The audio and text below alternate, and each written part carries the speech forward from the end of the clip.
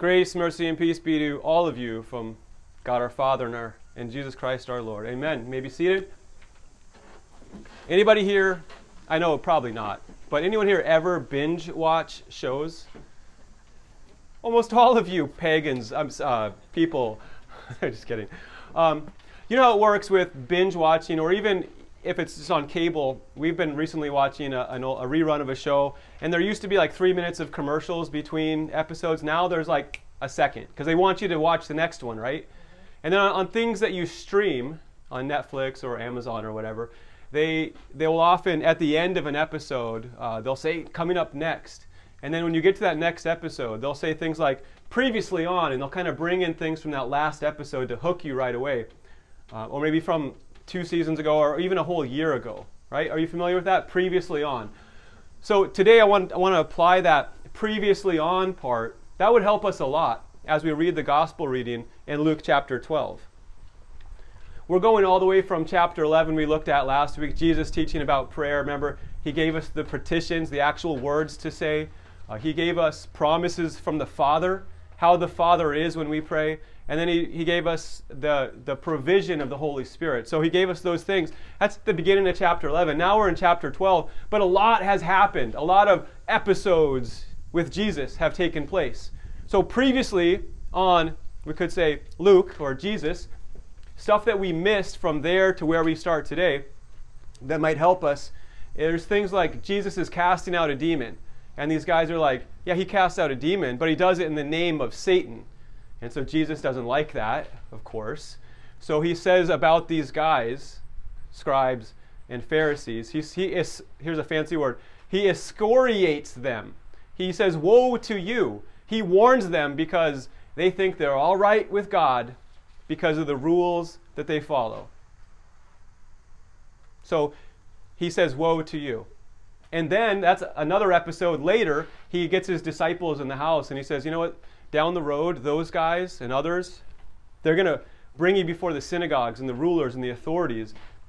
But don't worry about it. Just stay faithful. In that hour, you will have the Holy Spirit. So that's the context. That's the previous episodes that happens with Jesus. And Jesus, if we go back a whole season, Jesus in chapter 4 of Luke, he's like, I bring the kingdom to you. You know, I come preaching and bringing the kingdom to all who are poor in spirit. Right? So Jesus is ushering in, is what he says. He's ushering in the kingdom of God. Is that big stuff or little stuff? Big. Big stuff. Think about this. The king of the universe is coming back. He says, this world is mine and I'm coming back to get it. That's big. And then that's where we pick up in today's episode. We have a guy, like all of us.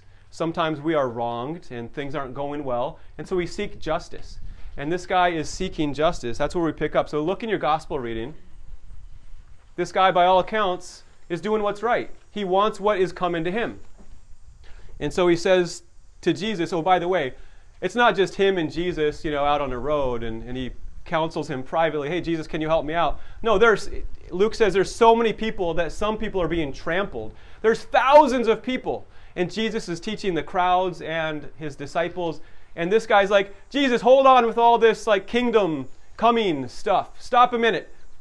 Help me get my stuff. Help me get my stuff. I know your kingdom's coming. I know you said the Holy Spirit can be yours by the asking, but I need some stuff. It's mine. Not a wrong thing. It is his, right? He has half of an inheritance coming to him. Is it a bad thing to get the inheritance that's coming to you? No, it's just the context. In this episode, Jesus has been doing so much leading up to it that it's a little bit out of place. Okay? So Jesus gives him a warning that we scratch our head and say, maybe Jesus is being too extreme. But as we step back, we could say, well, maybe Jesus knows something that we don't know. Amen? I think Jesus knows a whole lot of stuff that we don't know. And so he gives a warning here and then a story, a parable about it. So let's read it. He says, the guy says, teacher, tell my brother to divide the inheritance with me. It's like, wrong time, dude. But he said to him, man, who made me to be a judge or arbitrator over you? And then he said to him, take care. Literally the word there is see. See rightly. This guy is not seeing rightly. He's not seeing Jesus in front of him. So he said to him, take care and be on your guard against all covetousness. For one's life does not consist in the abundance of his possessions. Right? So that's what Jesus says, that your possessions cannot bear the weight of your life. When I was in Scouts and also a middle school teacher, sometimes I would do these projects with kids, kind of hands-on, and one of them was giving them a couple hundred popsicle sticks and as much glue as they wanted, and just to try out engineering at a really young age. And so they would make a bridge. That was the goal. Make a bridge across 18 inches that it would span, and then see how much weight it could hold. Right? Sound like fun? Anyone ever tortured by having to do that? Non-engineers out there? Have you ever done that? Well, okay, some of you have. It is kind of fun. It is also a little bit torturous if you're not good at it. So some of the bridges that these kids made, we'd put them across the chasm, and then we'd hook the bucket to them, and then we're supposed to put weight into it. But sometimes you put the bucket on just by itself, and it goes, just falls. It wasn't built to withstand. Others, though, it's like, wow, you should go into engineering because they had it all figured out. They had these truss designs that could hold, and so we'd put the bucket on, and then put as much weight in there as possible, and the bridge would still not break. It was amazing, really. We have this 6-ounce bridge that's holding 30 pounds. So my point with that is what Jesus is saying here. Your possessions, your stuff, your money, it cannot support your life. It can't. It was never designed to. And Luther, you guys here have heard of him before, I think. Martin Luther. He said about money is that it is probably the most worshipped God in the world. And this is why he said it, because he said, and you could probably relate, if you have money, do you feel like you're in control? You feel like life is going well? You feel like everything's going to be okay? You feel like you're a pampered king or queen and everything is great, right? If you've got a lot of money in the bank. Correct me if I'm wrong, maybe you don't. Right? You know how it is, you get a huge bonus and you're like, cha-ching, right? Come on now. Can none of you relate to this? Maybe you guys don't have money. Okay. Well, we feel that way when we have a lot of money. But Luther also said, for those who don't have money, they wish that they had money. They live their whole lives being jealous of those who do. They think that by having it, it's going to solve everything. Does money solve everything? No, we know that, right? Money, possessions, stuff was never designed to be our God, to be what we fear, love, and trust. It was never designed to hold us. And so Jesus warns us here and says, see rightly and be on your guard in case there is covetousness or literally greed in your heart. What do we say in our psalm? Come, let us worship and bow down and kneel before the Lord our Maker, for he is our God, and we are the people of his pasture. So we only have one God, one true God. Everything else is an imposter, including, as Jesus says here, possessions. Let's take a look at the parable he tells quickly. We already read it, but this guy has a great harvest, which is a good thing. The land of a rich man produced plentifully. Question, where did it come from? God. Does he acknowledge God anywhere in this story? No, but think for a moment. This guy has an eye farm. He has an eye barn. He has an eye crop. Everything is I. How many I's and my's and me's do you count here? Let's read it again. And then put up your fingers as we're counting. He told them a parable, saying, the land of a rich man produced plentifully. And he thought to himself, what shall I do? For I have nowhere to store my crops. And he said, I will do this. I will tear down my barns and build larger ones. And there I will store all my grain and my goods. And I will say to my soul, soul, you have ample goods laid up for many years. Keep relaxing, eat, drink, and keep being merry. How many I's and my's was there? 10 or 11. You lost count. And if you say soul, like he's talking to himself, and he, it's all about him. There's no other God there except him, right? No people to bless, no God to serve. It's about himself. And so that's his trouble. He says, my soul, relax, eat, drink, and be merry. What's he forgetting with that famous phrase? Eat, drink, and be merry, for tomorrow we shall die. Thank you, Ken. That's what he's forgiving. That's what he's forgetting. That life is not just about the here and now. And for him, tomorrow is actually right now, tonight. And so he hears the most frightening words you could ever hear. Like Mr. T. Fool! Right? Except he hears it from God. Is that not the most frightening word you could ever hear from God on the moment you die? Come on, right? That should frighten us to the bones. Fool. Wow. Fool, God says, this night your soul is required of you, and the things you have prepared, whose will there be? Remember Solomon, as Ken was reading it? It's like, all my stuff is going somewhere else. Whose will they be? Well, it's not going to be his anymore.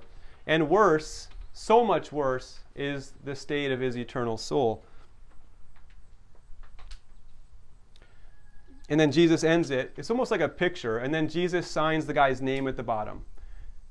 And I wonder, is my name sometimes signed there? Is your name? It says, so is the one who lays up treasure for himself and is not rich toward God.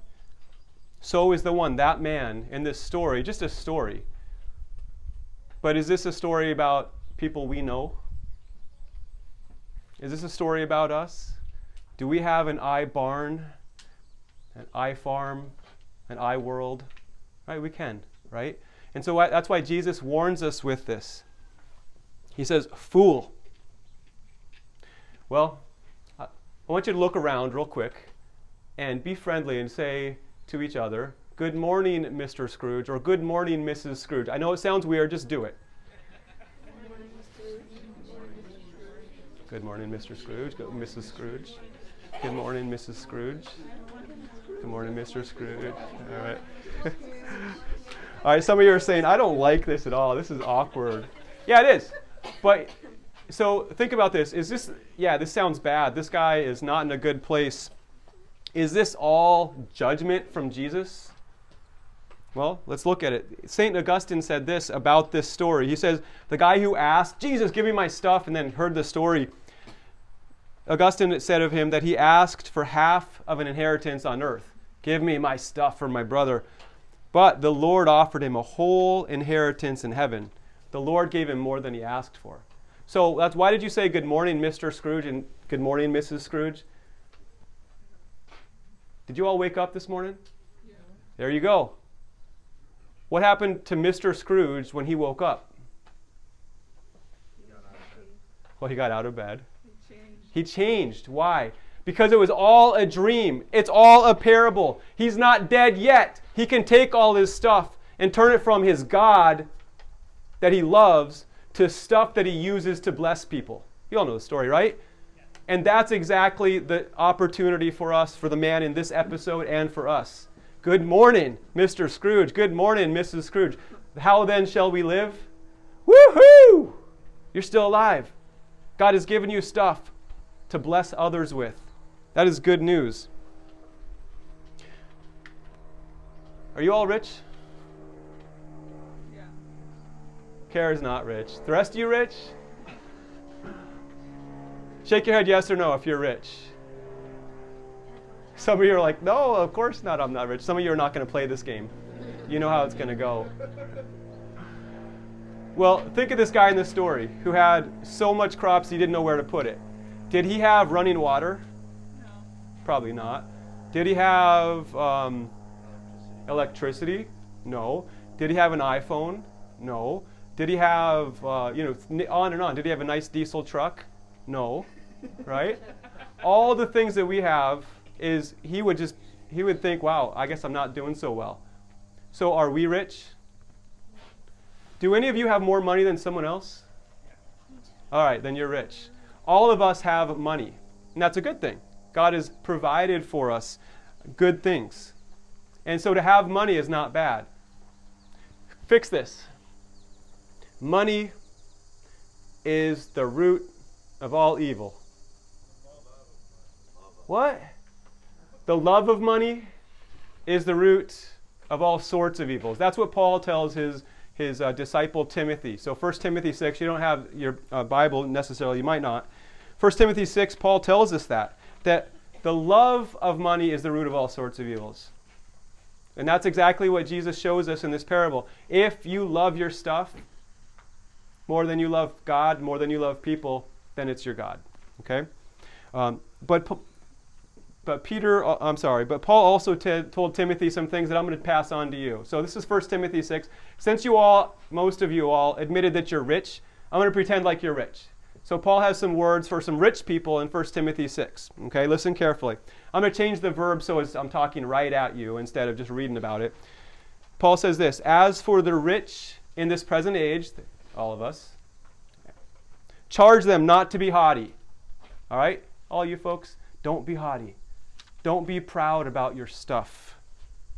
Don't set your hopes on the uncertainty of riches. Set your hopes on God. It is God who richly provides us with everything to enjoy. And when he does, give thanks. And it says, you are to do good with your stuff. You are to be rich in good works. You are to be generous. You are to be ready to share. And by doing that, you store up treasures in heaven. All right, how can we just turn the page and not be the old Mr. Scrooge and be new Mr. Scrooge? How can we take this as good news? How do we just all of a sudden get better and don't worship your stuff? Share it, just do it, right? That's what Paul says. Our epistle reading will end with this encouraging words for us. Paul tells us in Colossians 3, this is also printed in your bulletin if you want to turn there to Colossians 3. Paul says, if then you have been raised with Christ. He's assuming that yes, you have. What does that mean? If you've been raised with Christ, Christ has been raised and you've been raised with him. And then he says, if that's true, and it is, seek the things that are above, where Christ is, seated at the right hand of God. Think about your riches. Yeah, you got money in the bank, perhaps a little bit, perhaps a lot. But what do you have in heaven? Jesus, the Lord. What has he done for you? We're going to say in a moment in the Nicene Creed, he has come to earth to save you. He has died for you. He has risen from the dead for you. He has ascended on heaven, and now he sits. That means the victory is won. He is reigning from heaven for you. And as Paul says here, he will come again when Christ, who is your life, appears. Then you'll also appear with him in glory. He will do that for you. Wow, now we're talking real riches. So let's seek those things that are above. Doesn't mean the things on earth are not good. They are. They're to be received with thanksgiving. But we don't worship them. We use them. All right? Paul says, put to death, therefore, this is the last sentence, put to death, therefore, what is earthly in you, sexual immorality, impurity, passion, evil desire, and covetousness, which is idolatry. So do it. In the name of Jesus, because he loves you. Amen. All right, having heard God's word, I invite you to stand.